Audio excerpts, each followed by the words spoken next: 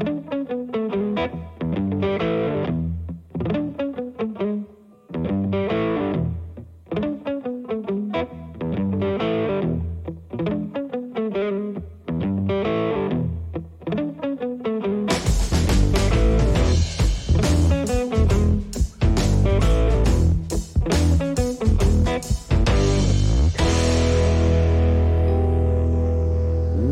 going on, everybody? Ben Beck here, host of the Wilhelm Podcast, bringing you another Spotlight Series edition of the podcast. And let me tell you, this one here, in all of my years of podcasting, this is easily one of my favorite conversations I have ever had. I've been working on this one for a while. This conversation is with the wonderful actor William Sadler. Now, William is somebody who you may not know by name, but I promise you, you've seen his face, especially if you're a fan of movies and television like myself. You would know him as Haywood from the Shawshank Redemption, which is quite possibly is my favorite movie of all time. You know him as Stewart, which is the main villain who goes up against John McClane in Die Hard 2.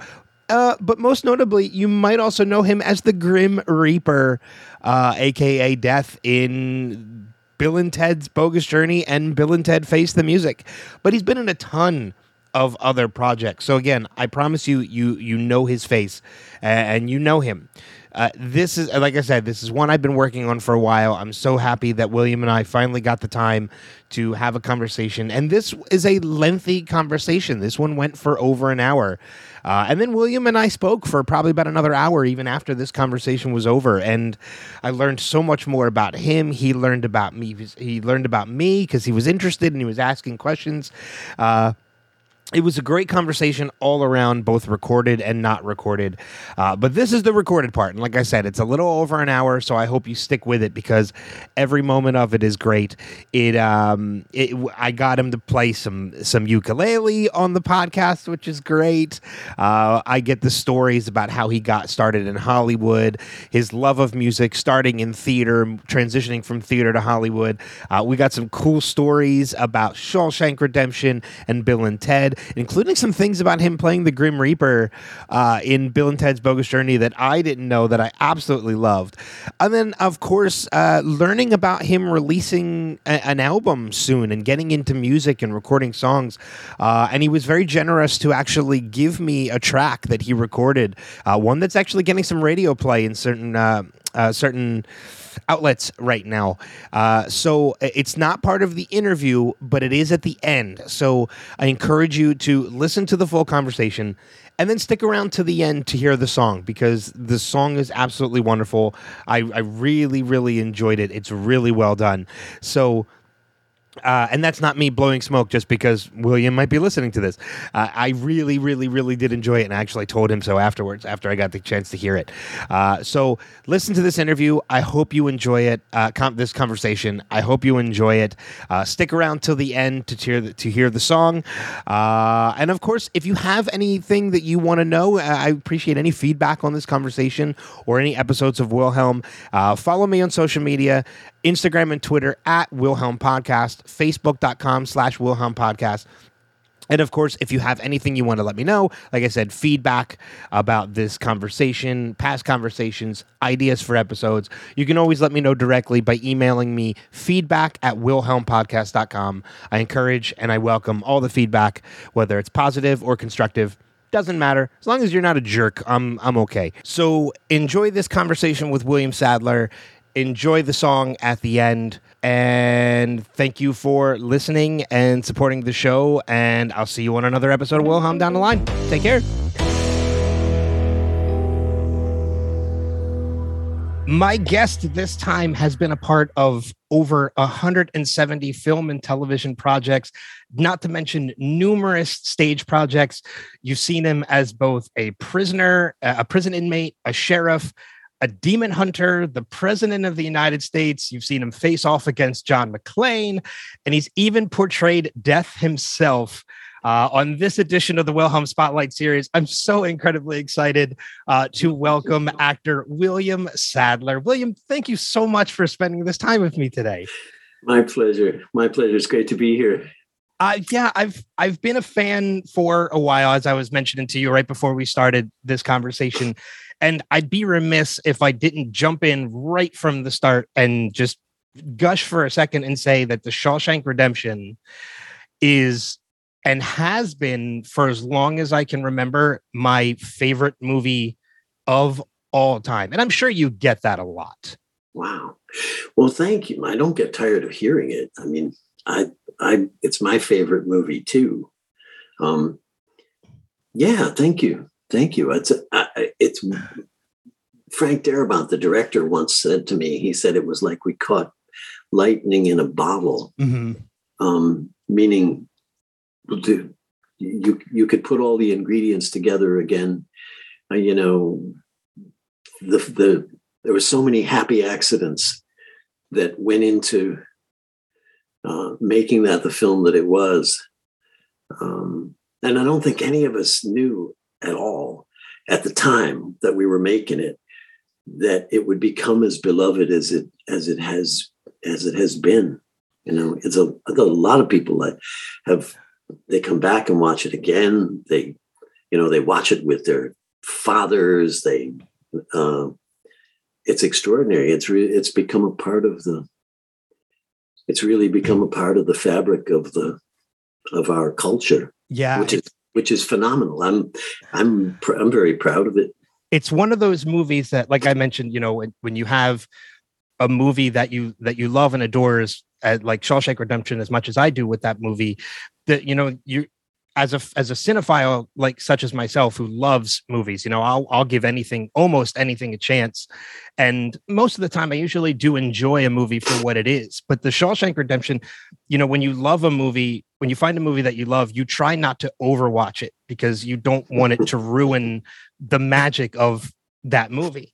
But Shawshank Redemption tends to be an exception to that rule for myself. I mean, as a matter of fact, knowing that I was speaking with you today, I rewatched it again yesterday. Even though I've seen it more times than I can count and can probably quote more than half the movie, I still ended up watching it again yesterday just because my love for that movie. That's fantastic. That's fantastic. It's also one of those movies, like if I'm clicking around and it's on, you stop and watch it. I get stuck there. Oh, wait a minute, Yeah. And that was one of the things I was going to ask you about it too. I was actually going to save the Shawshank stuff for later, but we might as well get into it now that we're there. One of the questions I had for you, because I'm very curious, because I don't really get to ask this question very often, is, you've already brought up how much you love that movie as well. Does being in a movie such as that kind of change your perspective on how much on being able to love it? Because okay. Yeah, no, it absolutely does. It's a little bit I get very uncomfortable watching myself on film, and it's a little bit like listening to your own voice on a tape recorder if you're not used to that, and you say, I don't sound like that. Who is that? And when I watch myself on film, I'm instantly back in the moment that we shot it. I remember, I can see myself thinking, and I'm constantly. It's just really hard to be objective about it. I'm always thinking, look, what are you doing with your hands? Relax your face. What are you mugging? What do you call that acting? Why? Yeah. Or I could have done this better in that moment. Yeah, exactly. And it is what it is. And I'm glad. So now people watch it. I don't give a fuck. They can, it is what it is. And I go, I just go all out. And if people like it, people seem to like it, which is great, but I don't have to I don't have to watch it. But as you mentioned, you do still watch it when it comes on. Like you said, you flip through the channels. That one I do because maybe it's because I've seen it so many times, or maybe it's such a goddamn good film, you know. And it's one of those, like you mentioned, like the lightning in a bottle with that movie. I mean, you look at a director with Frank Darabont, you had a writer in Stephen King, in Rita Hayworth and The Shawshank Redemption. You had an amazing crew that worked on that movie. And then in addition to the cast, you know, such as yourself and Tim Robbins and Morgan Freeman, like there were so many great elements that came together to make that movie that it's no wonder if you go online and you Google like top 20 films of all time, Shawshank Redemption usually is on that list somewhere, if not at the top. Right. Which is extraordinary, which is just, I'm constantly blown away by how, and it's funny too, because people tell me, people watch it and tell me how important it's been in their life. Like they watched it with their father when their father was ill. And it's this story of bonding. It's a story of friendship and love and hope, really. And do you hang on to hope, or is hope that thing that gets you hurt? Mm-hmm. And it's just a message that has it just resonates, you know, in the way that the film tells it. It lets you. I don't know. I get what you're. I'm amazed at the response. I still am. Yeah, and I get what you're saying. I mean, there's 7 words. There's just one line of dialogue alone that, when you look at what you mentioned about how there are things about the movie that mean more to everybody else, you know, the "get busy living" or "get busy dying" line is there you go. Is the key one for me. It's like, well, okay. I thought you were going to say my famous line. Dumbass. Alexander Dumbass. Dumbass? or didn't do it. Lawyer fucked me. I do quote that Alexander Dumbass line quite a bit because I do have friends who are very literary friends who are into reading. And anytime dumbass. Alexander Dumas comes up, I'm like, you mean dumbass? Like, and it comes from, you know, from my love of that movie. And, you know, I can tell you from my personal experience, the other 2 things that I really took away from that movie, other than the friendship that you mentioned between, you know, the 2 main characters, is it made me, 1, terrified of Clancy Brown, and 2, terrified to ever go to prison for any reason.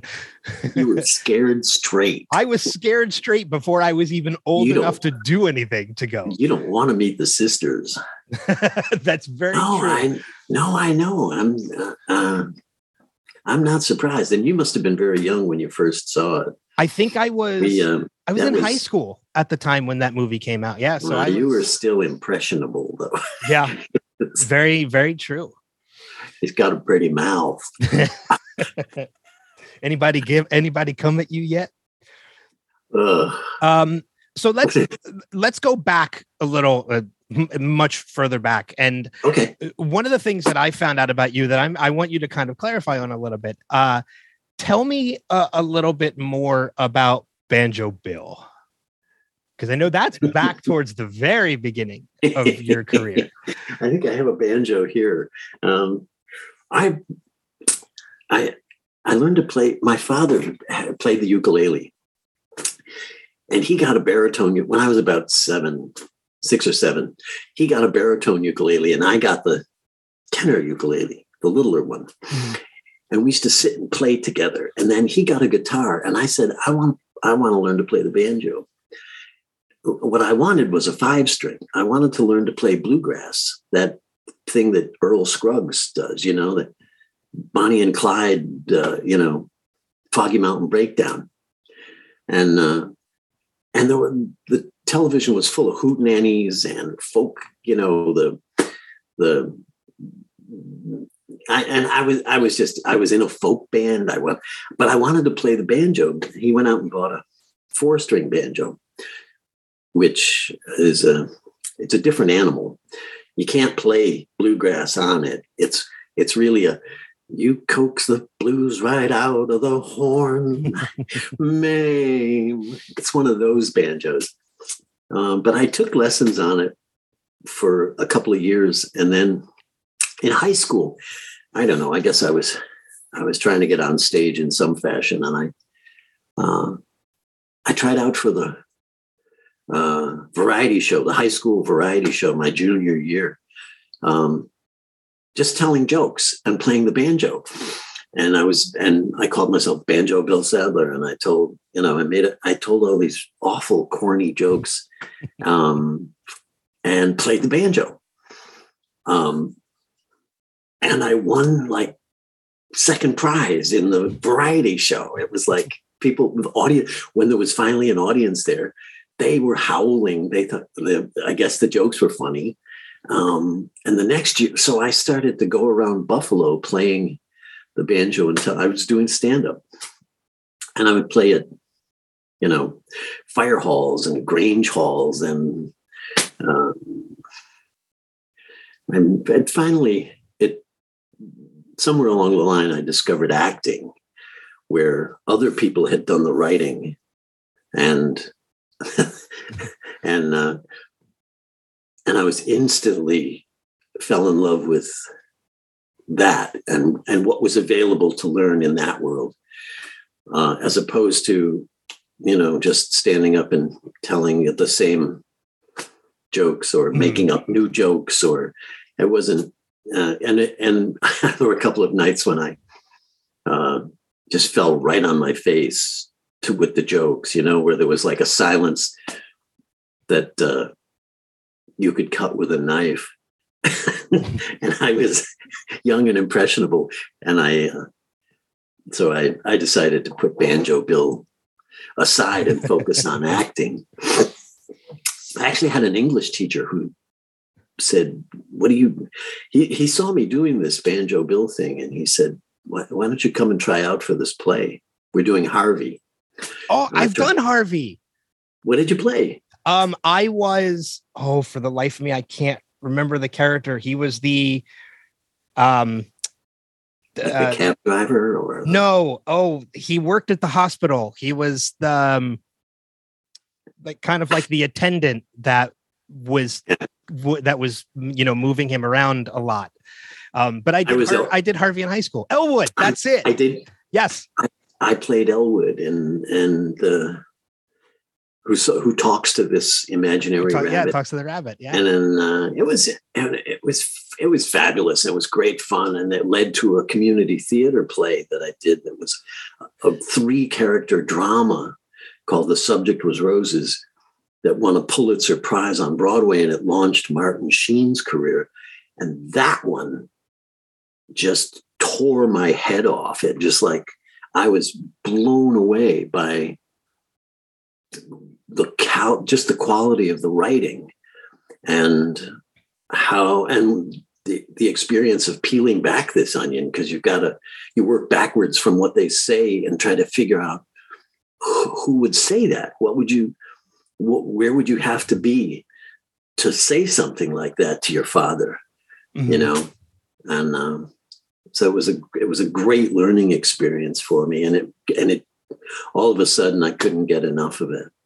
Well, I mean, some of the elements of what you described, as far as, playing the banjo and telling the jokes and having that awkward silence of a joke falling flat. I mean, that's something that a lot of stand-up comedians go through now in getting started as well. I mean, everybody, sure, of course, everybody bombs on stage at some point in their career, and you got it out relatively early, and it kind of drove your passion in a different direction of, of going towards the acting and moving towards theater, which I was also, I think I was, and my mom was great about this too. My dad always sort of wanted me to go into the, keep doing the stand-up comedy. My mom saw theater and it was theater, it wasn't film. It was theater as an avenue that I had a talent for, and that and she took me to the Shaw Festival at Niagara on the Lake. watched George Bernard Shaw plays. And we went to the Shakespeare Festival in Ontario, Canada. We lived in Buffalo. And it just like made sure that I was getting exposed to these things that were around. And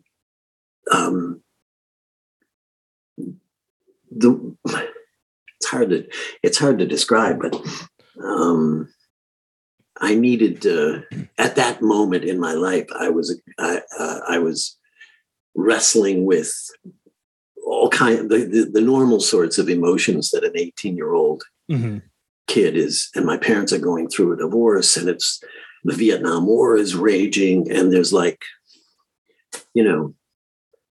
I'm going through life. I'm like an electric wire, but I needed someone.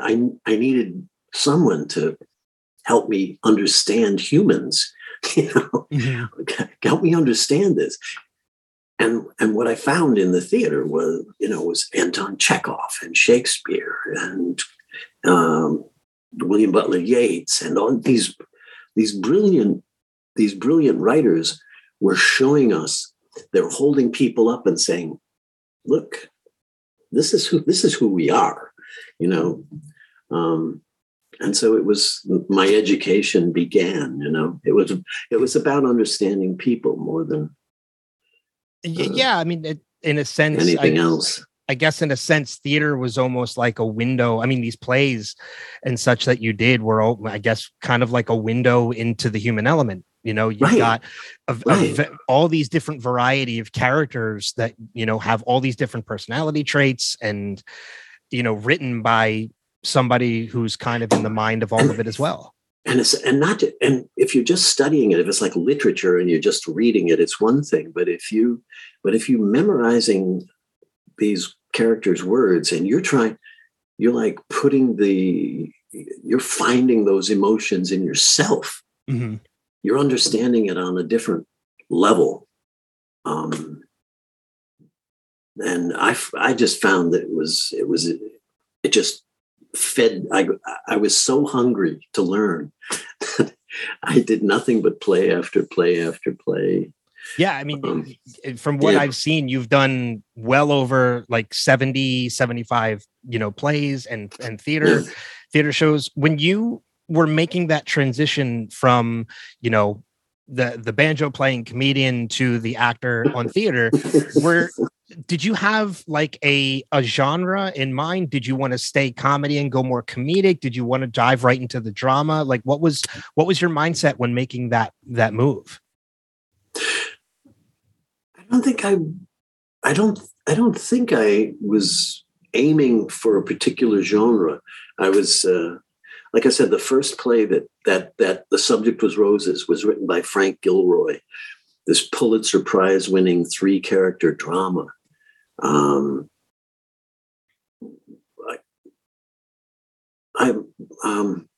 mean, that's the one that just woke me up, like, because he's like, it's a father, an abusive, drunk father, a mother, and this kid who comes back from the army, and he can't look at his parents the same way again.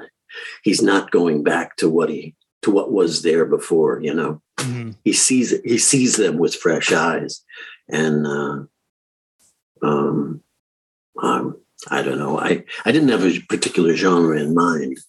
It was all fair game. More of whatever you read and just stuck with you or resonated with you. That was what you wanted to do. Yeah. For someone like me, I performed, like I mentioned, I did Harvey in high school. Right. I did Shakespeare in high school.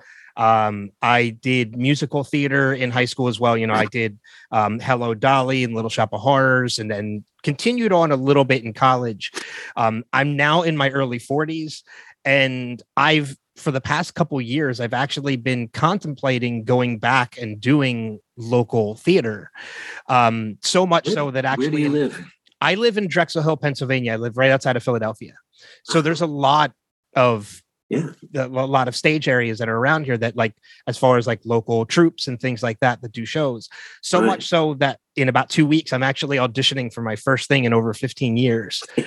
And I'm auditioning for a stage version of Clue. Oh, nice. So for someone who's as seasoned as you, who has done it, and looking at someone like me who has it in about 15 years and is going to be delivering their first monologue ever since that time in almost 2 decades, what kind of advice would you have for me and someone who's trying to get back into it, if any? My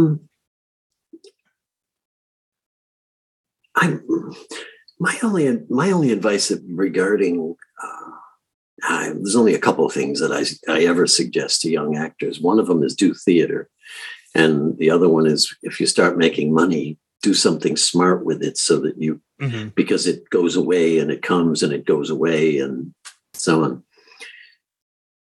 But I find that I find the character's emotion in saying what they're saying. The emotion is in the words. It's not something you have to lay on top of it. You have to let yourself get moved by what it is you're saying. And then the meaning of the scene becomes clear. Then you're not the one. You're not the one causing this thing. And the best thing is, I mean, you learn it so that you know your lines, you know your cues, but you really know your lines, but you know them so well you can almost forget them, and let what the other person says remind you let that be the thing that brings out the next line. So that it's like a tennis match, if they hit the ball over here, you hear it over here, as if you don't know what they're going to say or what you're going to answer. And then that keeps it alive. It's really, really good when it feels like an improv. It's not an improv. Everybody knows exactly what's going to happen. But to feel more natural. But if it feels like I don't know, I don't know where this is going tonight. I don't know where this is. I don't know what she's going to say, or then it's easy. Then it's easy to get caught up in it. And if you can get caught up in it a little, the audience comes along. They want to buy it. They're they want to believe something that they're seeing, So, no, I'm looking forward to it, and I appreciate the little bit of feedback, because it gives me a little bit more confidence going into it too. Because again, I haven't done it in 15 plus years, so I'm a little nervous. Okay. But out of all the theater that you did you ever dive into musical theater at all, or was it all just stage plays? I've done a couple of musicals. I did the history of the American film, played the Jimmy Cagney character. I got to sing and tap dance. That was fun. I've never been a strong, like a Broadway singing voice, which is weird, because now I'm writing and recording songs left and right, because I've always written songs, and now I have this voice that I have, and it sounds like, but in any case, I was one of the muleteers in Man of La Mancha, and I've worked around the edges of musicals. I've in college, but I guess I've never been the strong singing voice that could carry. Never the leading man in a musical. No. No, I've been the lead. Yeah, I tend, and for some reason, people tend to see me in the heavier roles. The asshole, or the killer, or Krogstad in The Doll's House, or the villain of the piece, and I used to get kind of annoyed because you tend to get pigeonholed, and people. I'm glad I'm good at being evil. That's fun. Die Hard 2 and so on. Yeah, And I'm glad that people hire me for something, which is at the end of the day, if you can't be James Bond, you want to be Dr. No. Yeah. And you can't have a James Bond without a great evil motherfucker, yes. Threatening the whole world. He's got to be huge and he's got to be evil. So speaking of Die Hard 2, that I know that was still relatively early in your, one of your first major roles that you did. What made you make the transition from theater to film at that point and get into roles like that? I had done, I moved to New York. I did 4 years of undergraduate at Geneseo, State University College of Geneseo. Then I got a scholarship to study acting at Cornell for 2 years. And I got a MFA at Cornell. And then I started doing theater. I moved to New York. I met my wife. I was doing off Broadway and off Broadway, and then a year and a half on Broadway. But I spent almost 11 years in New York City, and at the Long Wharf and Trinity Square and the Yale Rep, New York Shakespeare Festival. I did it for a long, long time, and then after I did Biloxi Blues on Broadway for a year and a half or something with Matthew Broderick. Matthew went off to do this movie called Project X. Mm-hmm. And they cast me as the villain, as the heavy in Project X. And I had never done big movie. This was at 20th Century Fox. And so they flew us out. And while we were there, staying in a hotel in Santa Monica, my wife had her baby, our baby, and I made this movie, and it was hard to go back to. I had done a lot of theater, and I've always loved theater, but movies became. As I started to explore movies, there's this world of possibilities that are available that aren't available in the theater. Not to mention the money. So I suddenly had to buy baby shoes and diapers and a used car to get around LA, and so. I spent the next 15 years or so in Los Angeles with Marnie and our daughter doing movies. That's when. So when you say, I sort of broke into the movies by way of the theater. I think I did. What was the first one? I did like The Hot Spot with Dennis Hopper directing. That was pretty early on, and. Steven Seagal, Hard to Kill, yeah. Another asshole. Those were both assholes. And then I did Tales from the Crypt, The Man Who Was Death, the very first episode. Yes. And the executive producers on the show were Joel Silver, Walter Hill, Dick Donner, Bob Zemeckis, and they. The very next thing that Joel Silver was doing was Die Hard 2. And he just said, do you want to? That episode, that 1.5 hour episode was sort of my audition for all of those people. And Joel Silver offered me, do you want to play the villain in Die Hard 2? And I said, yes. Yeah. How fast can I say yes here? And then, and Frank Darabont, who directed Shawshank Redemption, was one of the writers on Tales from the Crypt. Okay, that I didn't know. And he came up to me on the set and said, I'm going to do this movie called Rita Hayworth and Shawshank Redemption.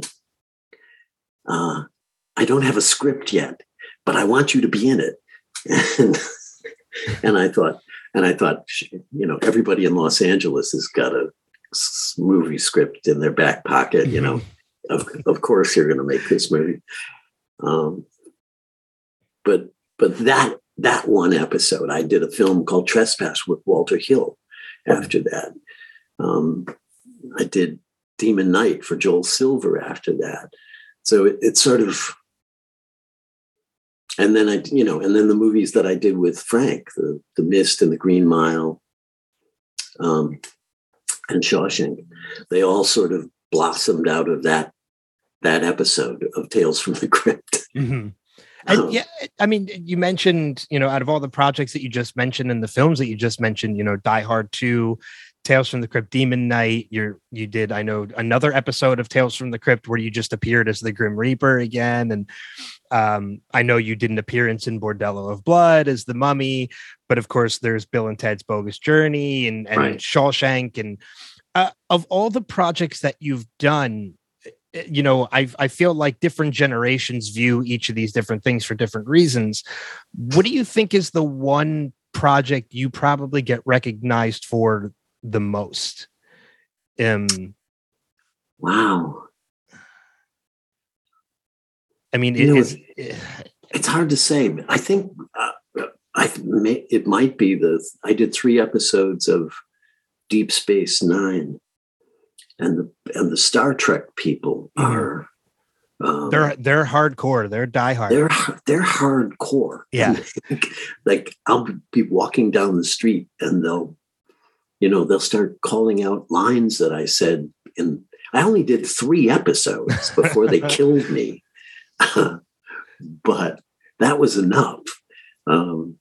I get recognized for that. I get recognized for Roswell. I did a series called Roswell for 3 years, which was great fun. I did a series. I get recognized for television. I did a series called Power. I was a regular on that show for 2 years. I played Tommy's dad, and it was great. The writing was terrific. The people were wonderful. But there's something about television because it's so much of it is in close up, and and because you're in people's living rooms, you're in their bedrooms, you're in their kitchens. Wow, they're watching you. You're in their house, and and you're in there every week. Mm-hmm. In close up, and they feel like they really get to know you. You become it's different from doing a movie where you go to the movies and you see all these people, but then you don't see them again for months and months. You may not see them for 3 years until the next movie that they do or whatever. You do a television series and people really then you can't go into restaurants without people. And my favorite thing, and I don't mind being recognized. I really don't, because most people are very cool about it, and they just say, "I loved you in Power." They'll come over and I didn't want to say anything. I don't want to interrupt your dinner, but you were great in Shawshank. So just that's all. Mm-hmm. And then step away that's my favorite. That's my favorite acknowledgement. Yeah. It's, you mentioned Deep Space Nine. Deep Space Nine is actually the one Star Trek series that I had never watched. I'm currently watching it now. I'm currently in the midst of my first watch through now. I just finished season 4 not too long ago, so I actually haven't gotten to the part where your character comes in yet. But I remember telling people when I knew I was having you on the program, and I mentioned your name and everything. You're like, I had friends who know I'm watching Deep Space Nine. They're like, he shows up in Deep Space Nine, right? And I'm like, yeah, I haven't gotten to that point yet, but I'm excited for when it happens. So I know. How hard, like, as we mentioned, how hardcore those Star Trek fans can be. I know me. I'm also kind of a prick in that one. Well, that's good to know too. So now I won't get just so attached you know to your character. Yeah.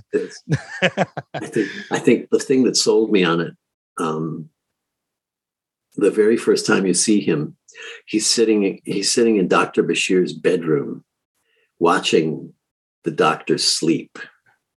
Well, that's not creepy. That's not creepy at all. It's not creepy at all. Like the doctor wakes up and is like, how fucking long have you been sitting there? You know, like, yeah. And that's how you meet this guy. So it's like, oh, I'm looking forward to that.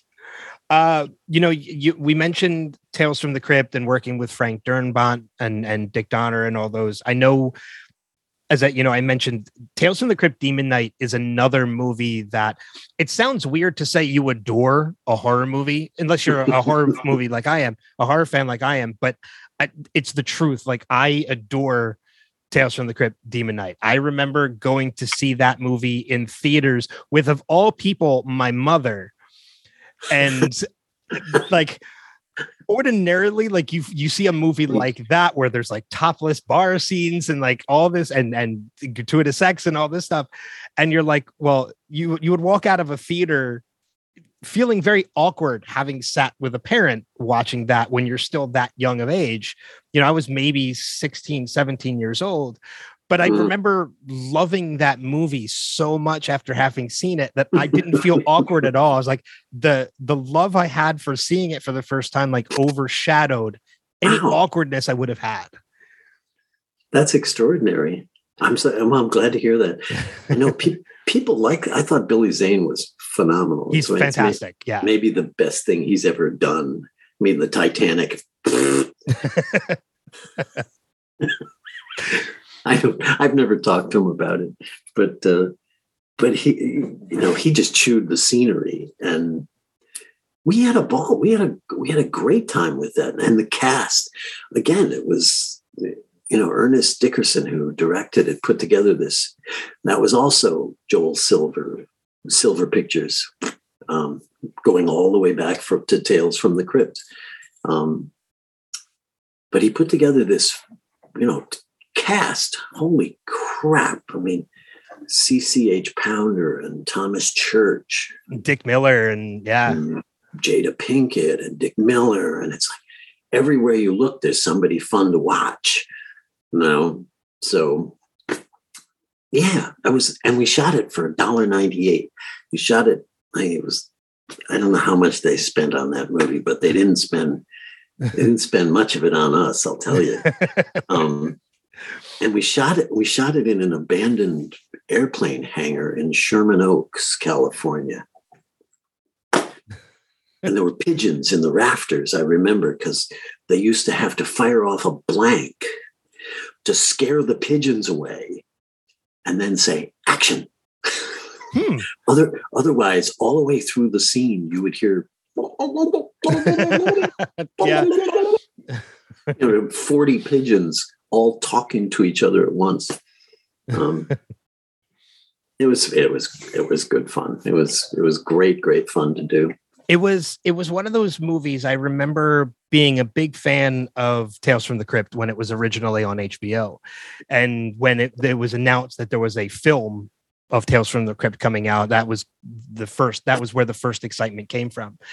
And I know I'm very familiar with the 2 episodes of Tales from the Crypt that you did, only because over the pandemic, when everybody was at home and people were starting to binge watch a lot of things, I know a lot of people went to comedies and things like that. I used it as an opportunity, and I went through and I rewatched all the episodes, every episode of Tales from the Crypt. Oh, you do like horror?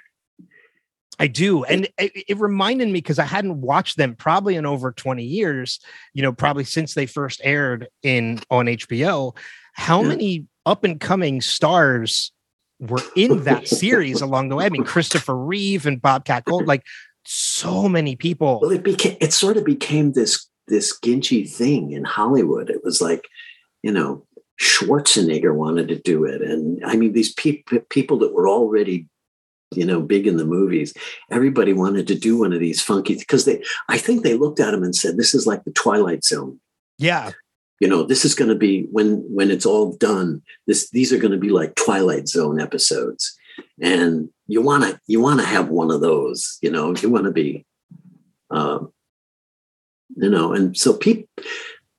There were lots of people who wanted to be, who wanted to direct them, wanted to act in them. But I was lucky, and I was lucky enough to do the very, very, very first one. They did 3 episodes. Joey Pantaleone was in one, and I forget the third one, but Larry Drake, I think, was in the third one. But it was. But they bought 3 episodes to try it out, mm-hmm. and I know if it hadn't, if it hadn't sold, if they hadn't been popular, it would have, HBO was brand new. They would have just dumped it. But ours was up for an ACE award, didn't win, but just the fact that you were nominated, you were up for that award. I mean, that had to be some kind of praise. Yeah. It's very encouraging. Yeah.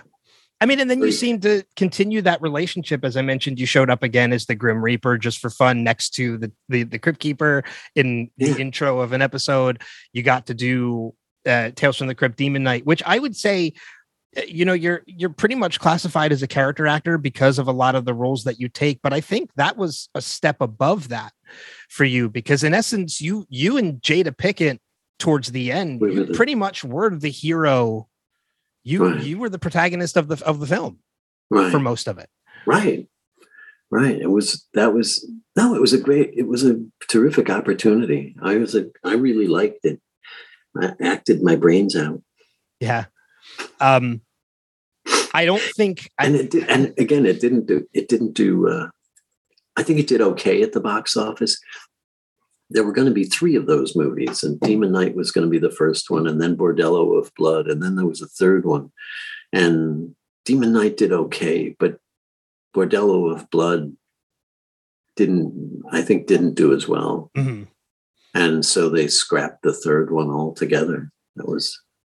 And I know there was talks for a while, at least a couple years ago, of the possibility of, I think it was TNT was the network. They were going to reboot Tales from the Crypt. They were going to bring it back. And really? And I believe M. Night Shyamalan. You mean with new stories and with new stories, new actors, new stories. And I think M. Night Shyamalan was one of the writers behind it. But I think it ended up getting canceled or canned before it ever came to happen. So, I mean, and that's the life we live in now, is with the internet and social media, is that you get the news of these projects coming up, and then when they don't happen, you get disappointed. But they disappear without it's like Walter Hill used to say, down without a bubble. Mm-hmm. They're just gone. These things, I don't know how people get things produced now that it's, there were dozens and dozens of channels and product being made all the time by all these different places. But one of the things that they used to do with television anyway was they would put a pilot episode on. Networks would buy 9 episodes or 14 episodes, and they'd shoot them all, and they'd give it a slot on Tuesday night at 9:00 or something. And they'd give the audience time to find it, because it takes time to find it. You got to, you have to stumble on it or hear about it and go. This is in the old days before you could watch it anytime you wanted. Mm-hmm. Who cares, But in the old days, you had to make an appointment and sit down. You had to be in front of your TV at 8:00 on Wednesday night or whatever. But it seems to me that they took, there were shows that went on and ran for 14 years that became huge, huge hits that did nothing in the first half season. Mm-hmm. It took people. I'm thinking of the show MASH. that became such a monster hit back then. Or Cheers. Cheers was one I was going to mention. It's like nobody, you had to hang around, you had to see enough episodes to like these people, get to know these people, and then you're invested in it. And then it becomes this thing, and then you can't let go of it. Yeah. Nowadays you see these shows that are filmed, they're sent to pilot, and the pilot's filmed, and it doesn't make it past the executives to even be aired. Right. Or it airs, and then 3 episodes of it air, and after 3 episodes it's news like, oh well, this show was like, who saw the 3 episodes? How do you even, how do you judge something like that? It's very bizarre. I think they do the same thing with movies. A movie will come out and it's in the theaters for 10 minutes. Yeah. If it's not set, if it's not sold out wall to wall, every screening. Yeah. If it didn't make its money give me back the next one. Give me the next one. If it didn't make its money back in the opening weekend, then they're not satisfied. And which is something, that doesn't make for great television or great films. Yeah, no, I agree. I agree with you. There are things that. And you look at some movies. Using movies as an example, you look at some movies that find more of a popularity once it hit home video, or now with streaming. Shawshank was that way. Shawshank. You mentioned Demon Knight. We talked about Demon Knight, and you said how it did okay in the box office. I know I have tons of friends who absolutely love that movie. Who own the VCR episode. Yeah, I actually have a friend. My friend Paul actually has Demon Knight on VHS because he still collects, VHS, and he's a huge horror buff, so he has tons of horror movies on VHS. There must be lots of stuff out there that has never been transferred to DVDs. There must be tons of old horror movies and things. I'm sure. Cheesy Hammer films and what have you that never made it to the discs or streaming services or something. Mm-hmm. Yeah. Before we get ready to wrap things up, I know it would be a huge mistake on my part if I don't bring up Bill and Ted and Bill and Ted's Bogus Journey. I think that is another project of yours that people recognize you from, really? and playing the character of Death, and in such a way that you wouldn't expect the character of Death to become a fan favorite in a film, but just the way you portrayed him and the way the character was written, I will tell you that when Face the Music was announced, I wasn't on board until I heard that you had signed to reprise the role of Death. Oh, sweet. Like, that's how much I liked the character that you played. Hardcore. Yeah.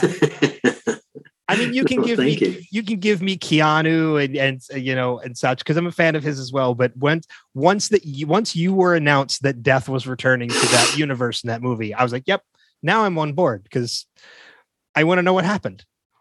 That was in discussion for a long time before we finally shot Face the Music. I was hearing from the writers, from Ed Solomon. I was hearing. He called me and said, "Are you interested? We're gonna write. We want to write the Grim Reaper in, and see what happened to his recording career after he left the Wild Stallions. And he's put out albums that are just bass. There's nothing on them except the bass and his drug rehab. And he was. I was never going to say, no, I'm not going to do this again. Mm-hmm. Which it was the first one 30 years ago was, in some ways it was easier because I was younger. I had a lot of energy, and it was like, it's easier to wear the robes. It's easy, because it's kind of taxing. just the physical doing it.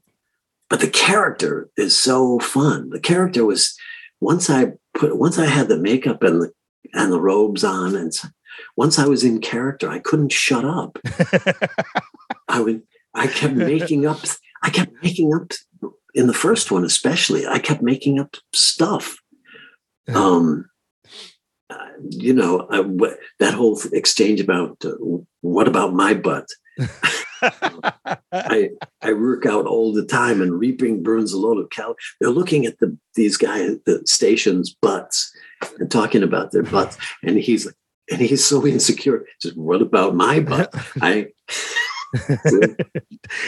But it came. So that was improv. That was improv. I wrote the Reaper rap, that you might be a king or a little street sweeper, but sooner or later you dance with the Reaper. That was mine. There's a moment where I mean, they wrote a lot of wonderful stuff for him to do. The games were all there. That was all the writers, having him become more and more peevish and frustrated, and he's just a shitty loser. Best 2 out of 3, best 3 out of 5, best of 7. Damn right.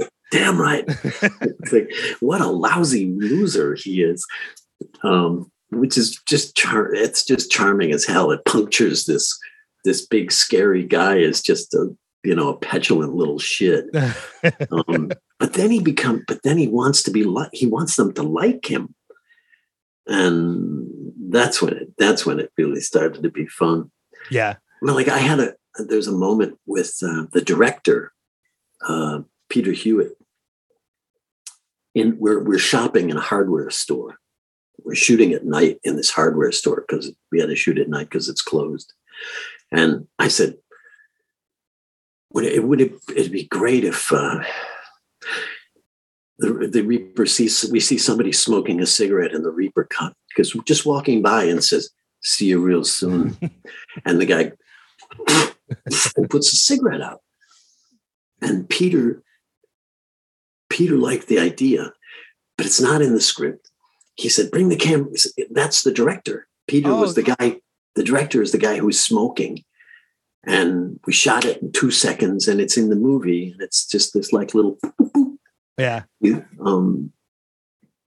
But it was really lovely to put my funny hat on again and think, oh, it'd be great. And some of it didn't get in, but some of it did. But it was just great. I loved the Reaper. I loved his energy. Did you get to do any of the improvisation for Face the Music as well? Or did any of that? A little bit. Again, once I put it on, I thought, 30 years have gone by. Like, what's this going to feel like on the set? When we got back together again, it was like no time had passed at all. Mm-hmm. It was like we left the conversation off before lunch and picked it up again an hour later. And in the heat of that argument that they're having about his 40-minute bass solos and all of that stuff, and he says, "You kicked me out of the." He says something like, "You kicked me out of the Wild Stallions." He said, "You were doing 40-minute bass solos, dude." And I said, "I was in the groove." And that wasn't in the script. That was that. Some of that I added. Pale on Pale. I added. Like a nod to Bob Dylan's Blonde on Blonde. I couldn't stop. I sort of couldn't stop bubbling. I'm not, I don't do it with all my characters. But for some reason with him, it feels right. That's so fantastic, because that makes me love that character even more, knowing that, when that, like you said, the "what about my butt," and knowing that you improvise those lines just kind of makes me, first off, it makes me want to go back and rewatch the movie again, just because I haven't seen it in a while and I want to hear those lines again. But it makes me just love that movie even more now, and love that character even more now, knowing that that wasn't just a well-written character in a lot of ways. It's part of you as well, because you were the one that improvised those lines. So they came from you, not from the writer of the movie. So knowing that character was a little bit more of you than I expected, it makes me love that character even more. I don't get a chance to play funny very often. And that was a chance to bleed. Actually, you're going to be silly. This is a silly moment. This is a silly man. This is so it was like the gloves came off, Yeah. Whatever. So the rules fell away. And I got to, and it was like that stand-up comic, it was Banjo Bill again with his jokes. Cause I've always been funny. I've always had a sense of humor. But I don't always get a chance to use it. You got the opportunity to actually express that part of yourself. I really got the opportunity, and I was not going to waste it. So. I wouldn't have either. That's fantastic. Before I let you go, I know you have a number of projects coming up, but I know one of the one that I'm very interested in hearing. You're returning yet again to the world of Stephen King. What can you tell me about Salem's Lot that's coming out soon? I don't know when it's coming. I think it's in the summer. I don't know the date it's coming out, but I'm excited. I'm excited to see that one. The little bits that I've seen in ADR. I don't usually like to watch myself, but I'm going to correct something on the internet right now. I don't play Barlow. Okay. That's a rumor. That's an ugly rumor that's out there. Barlow is played by a wonderful actor, but it's not me. And I sort of have a more comic role in this thing, which is really fun. But I found the movie was getting back into the Stephen King world, scary as fuck. Just he's so good. He's such a terrific writer, and this adaptation I think is a really good one. The people are believable. The people are human. So you care about them, They're not, they're not superheroes. They're not flawless, perfect. These are people you might see around your hometown, and they're up against something that they have no understanding of, Mm-hmm. I think it's going to be really, really good. I haven't seen the whole movie yet. I've only seen bits and pieces, but I was really excited. And again, it had to do with the way that it was directed, the sort of freedom that, trusting the actors and letting stuff come out, letting, not micromanaging some, as is sometimes the case. It's always more fun if you can, trust the people that you've hired to cook something up for you. Mm-hmm. And so I think that's what we did. Yeah, I know. But that should be great. I'm looking forward to it. I'm a big fan of Stephen King work as well. I mean, I was a big fan of when, especially with a lot of these recent adaptations. I mean, the It remakes were fantastic. Right. I'm a huge fan of The Mist. I know that wasn't too long ago. And obviously Shawshank and Green Mile I think are fantastic. But The Stand show, the series that just came out not too long ago, was great. So when I heard that there was a new adaptation of Salem's Lot coming, I got excited because I'm looking forward to seeing it as well. There's another movie that's coming out that's that I'm excited about. It's called A Stage of Twilight. It's with Karen Allen, and she and I play a married couple of a certain age.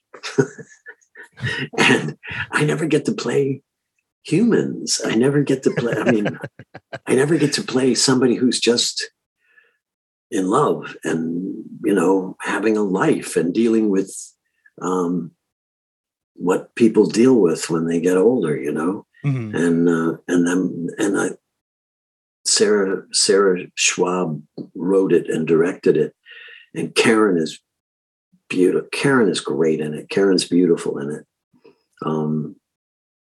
And it's just this drama that we shot it last summer, and I think it's making the festival circuit.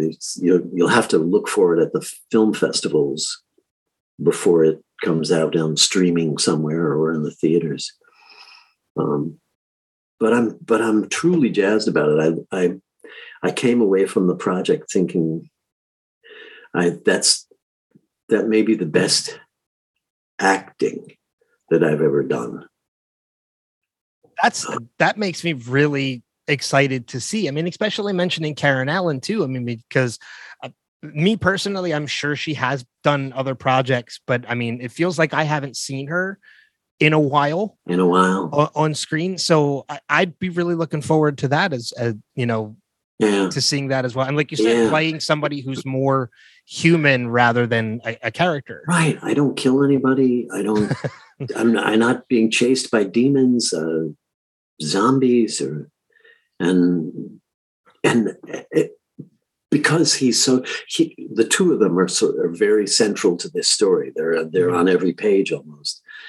And what they're going through. I've never been asked to do that as an actor on film before.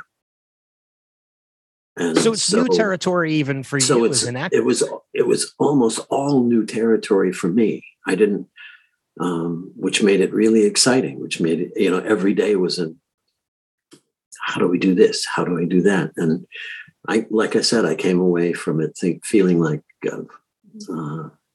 this may be the best acting that I've ever done, the best performance I'm really excited to see this. So yeah, I was very pleased. Is it original story or is it based off of like anything literary? It's based off of Sarah Schwab's personal story, her family story. She wrote it sort of based on her dad and her mom and what happened and so on, with modifications, but yeah, it's a personal story and I think it's a sweet movie. And it's called A Stage of Twilight?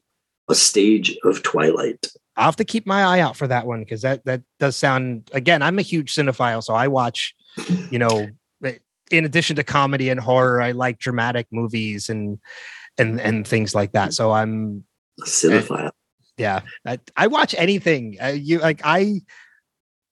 Most of my days consist of working during the day into the evening, and then my ass is planted in my recliner, usually from like 8, 9 o'clock until the end of the night, watching something new. And because I just love, I love cinema. I love, it's one of the reasons why I started this podcast is because I get to talk about movies. I get to speak to wonderful people such as yourself about those movies and dive into those conversations. So it's one of the reasons why I was incredibly excited to be able to set this up to have this conversation with you, because again, I've been a fan for a long time. So, and I get excited. Like you're one of those people that I get excited anytime I see you pop up. I mean, even, in, McGarrett from Hawaii Five-0, you showed up in a couple episodes as Steve McGarrett's father. And I was a fan of that show, and I became a bigger fan of that show when I saw you pop up as Jack. Fun? Well, thank you. I just, it's funny. I said, you were talking about the transition between theater and into film.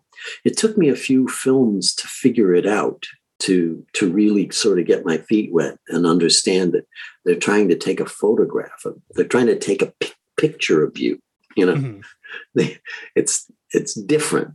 And I'd spent so many years doing theater that there was I had to learn this new form, and what you can do in a close-up.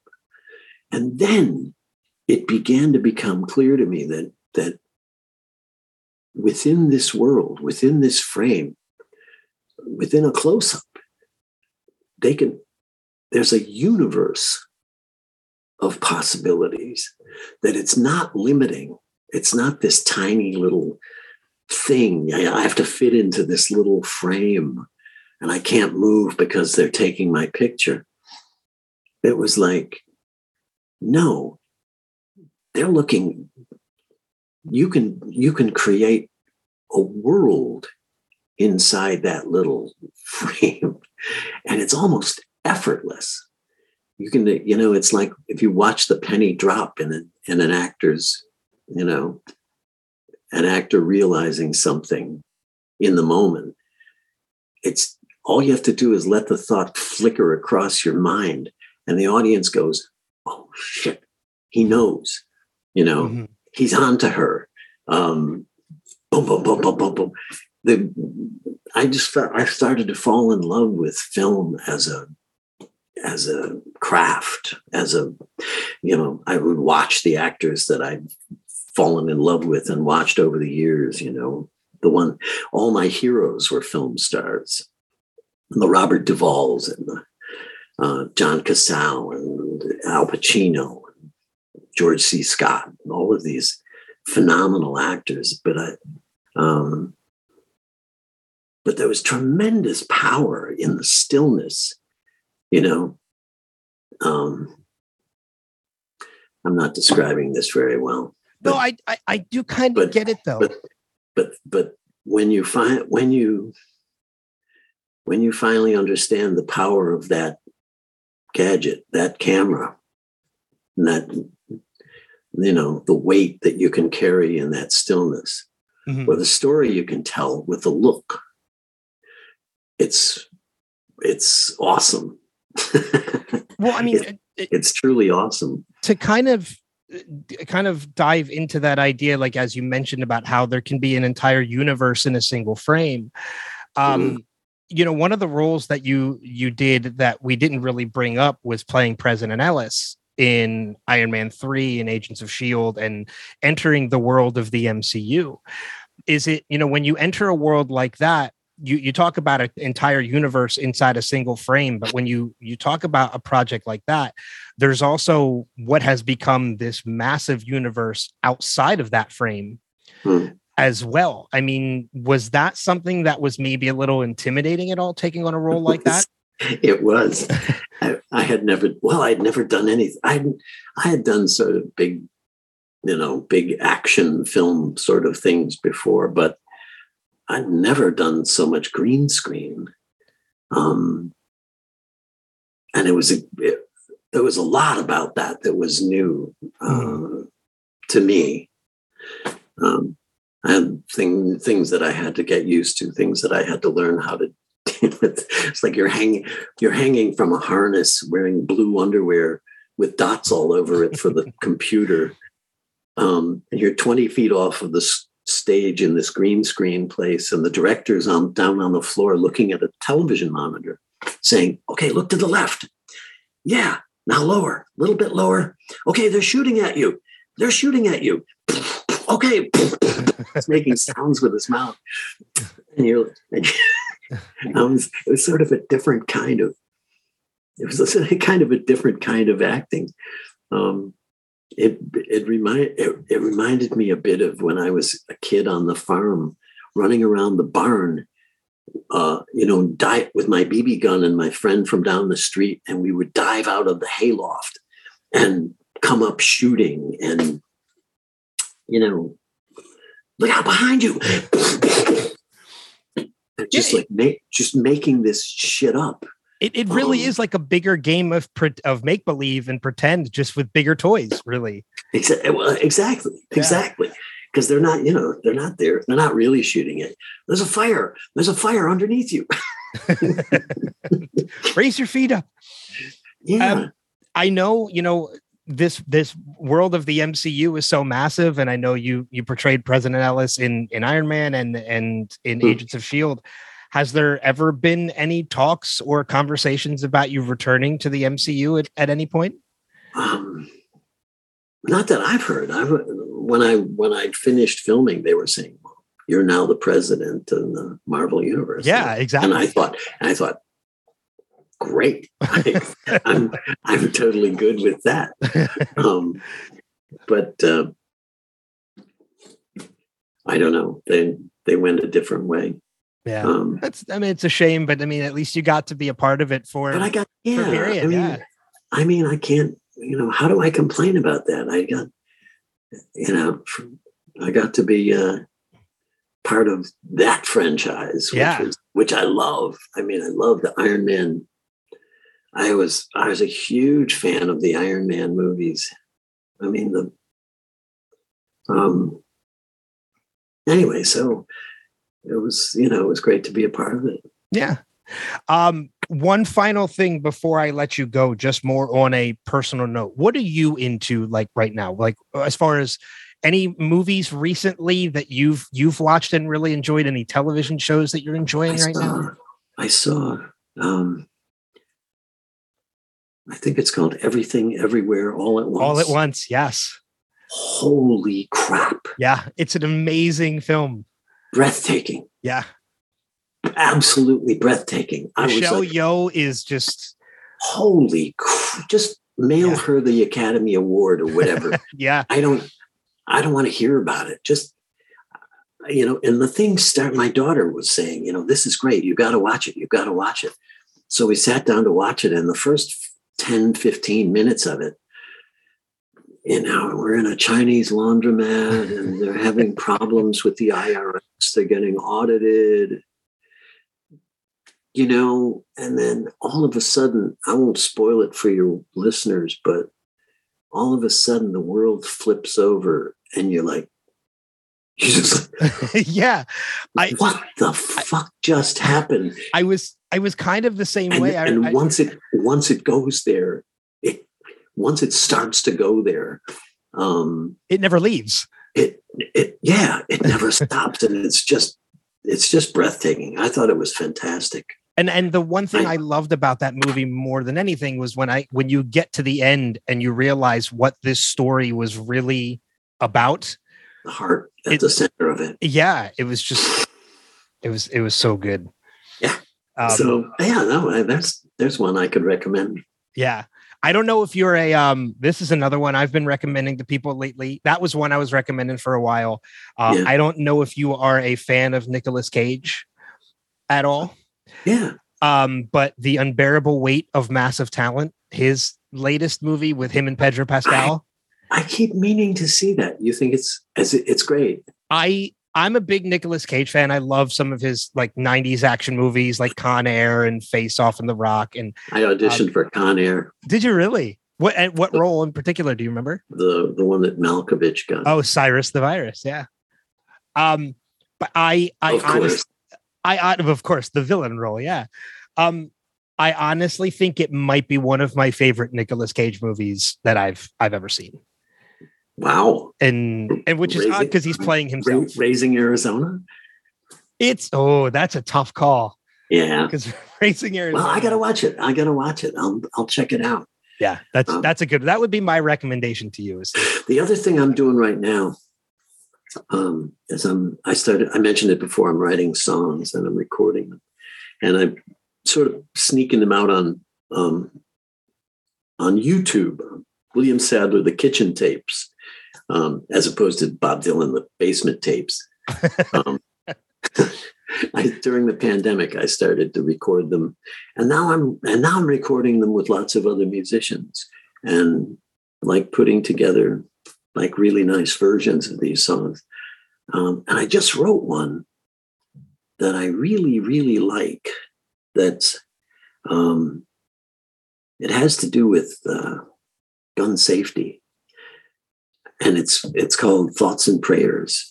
And I sent it to this indie radio station called Hanging on Web Radio. If you Google that, the station will come up, and then it's an online indie radio station. But they got but they liked it so much they immediately said, "We're putting it on." I sang it with my guitar at the kitchen table, so it's this funky recording. Mm-hmm. but it's powerful, and the message is urgent. The message is fantastic, and it's delivered. And I guess the packaging is fun enough that it has an impact. Yeah. So I write songs. Who knew?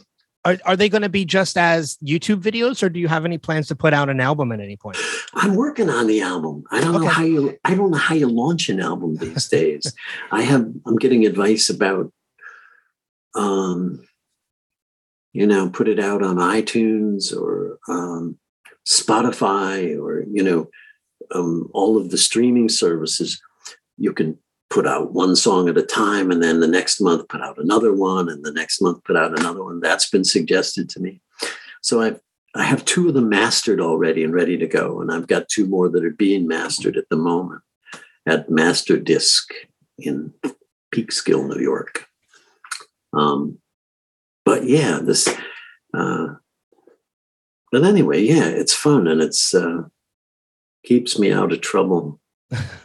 I know you mentioned, obviously we talked about the banjo playing, and you mentioned even having one, I think you said behind you in the video. I don't know if you've ever met Steve Martin.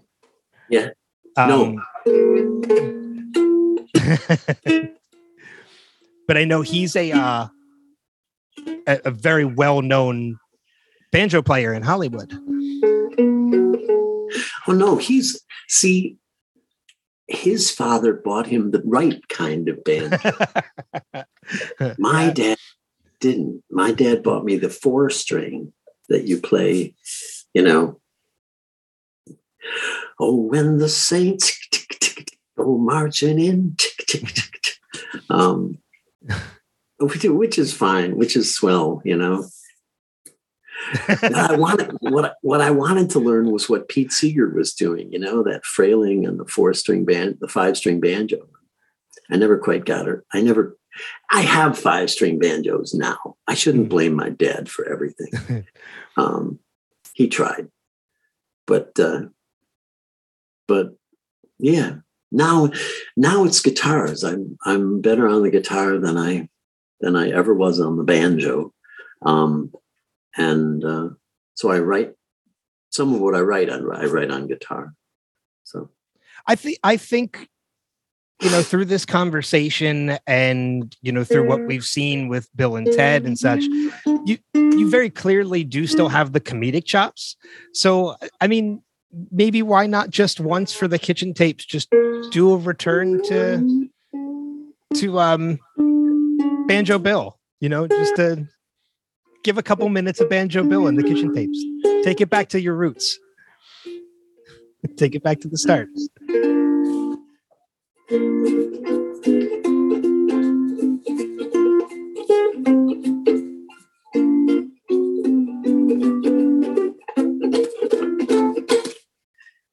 Thank you. That's fantastic.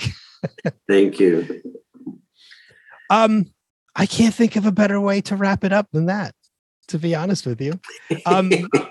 William, this has been absolutely delightful. I'm so thankful. You've been so generous with your time in this conversation that we've been having. I've been having fun.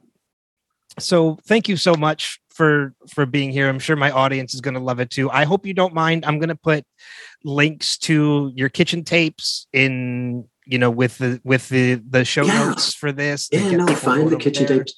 I'll see if I can send you. I'll see if I can send you a link to the Hanging with Web radio, and they liked the song so they got so behind this message and this song that they wrote the whole article that came out with the song yesterday. Okay, so it's still relatively fresh. Fresh news right now. Yeah. This just happened. And I mean, there's so much going on in the news. I can't write songs fast enough. And I don't write political songs as a rule, but this one just kind of fell out of my head and it felt right. So, so there you go. So thank you so much for spending some time with me. This was absolutely great. You're welcome, Ben. Take care. To everybody else who's listening right now, thank you for being a part of this audience and for following along and listening. And we'll see you on another episode of the Spotlight series. Bye-bye.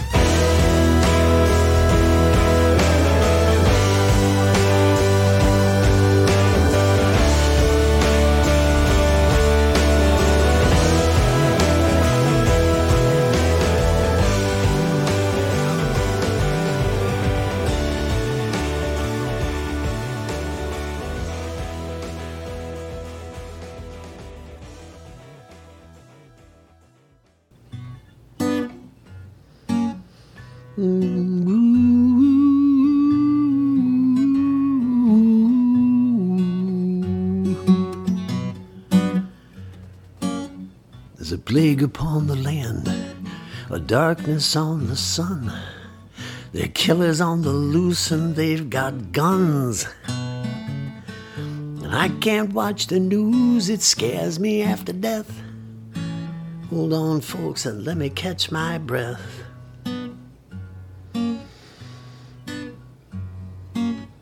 We send our kids to school, they hide under the desks. They go to bed at night wondering who'll be next. And everybody knows that something's gotta change. That's when you hear that old refrain. Thoughts and prayers. Thoughts and prayers. Let's just leave it to the men upstairs. Doesn't matter what you saw, ain't no need to change the law. Thoughts and prayers, thoughts and prayers, thoughts and prayers. Ooh.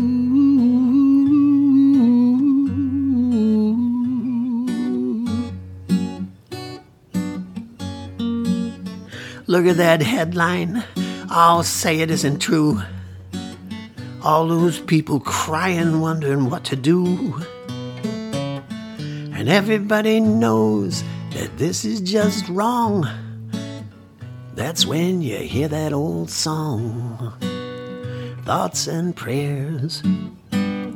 Thoughts and prayers. Sent directly to the men upstairs.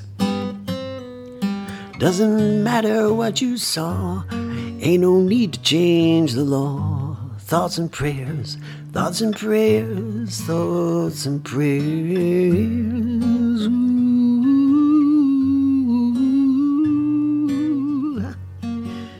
You stand before your maker, he says, how'd it go down there? When you saw my children hungry, did you find some food to share? Did you try to stop the bloodshed? Come on, tell me what you do. You say, Lord, I left it up to you. Ooh.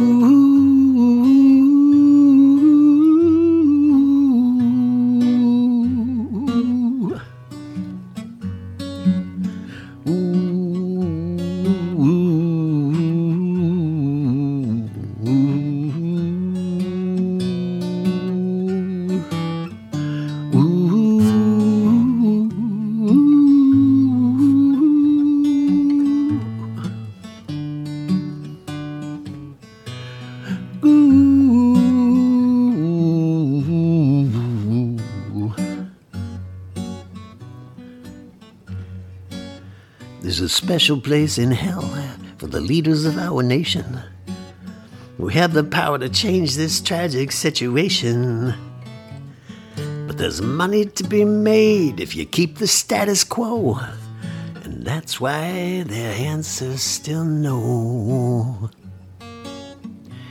So close your eyes, my friends, and get down on your knees. I know he can't refuse us if we all say pretty please. But come election day, what I'm talking about, we all show up and vote the bastards out with thoughts and prayers, with thoughts and prayers. Let's get some folks who actually care. I know it may sound rough, but thoughts and prayers just ain't enough. Thoughts and prayers, thoughts and prayers, thoughts and prayers. Thoughts and prayers, thoughts and prayers, thoughts and prayers.